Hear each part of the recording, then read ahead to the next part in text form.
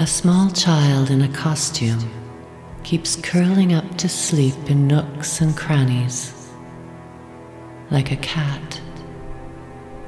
We are hiding him from the ogre.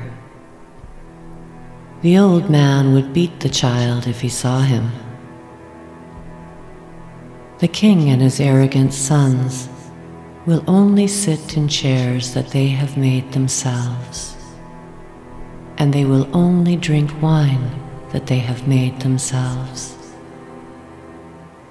The fortune teller keeps a drawer full of kittens, and this theater is full of ghosts. Don't put your keys down, or you might bring one of them home with you.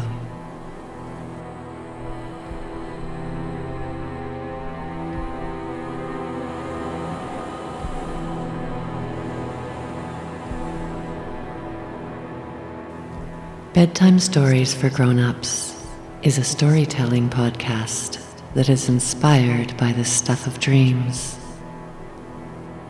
All episodes are now available wherever you prefer to listen.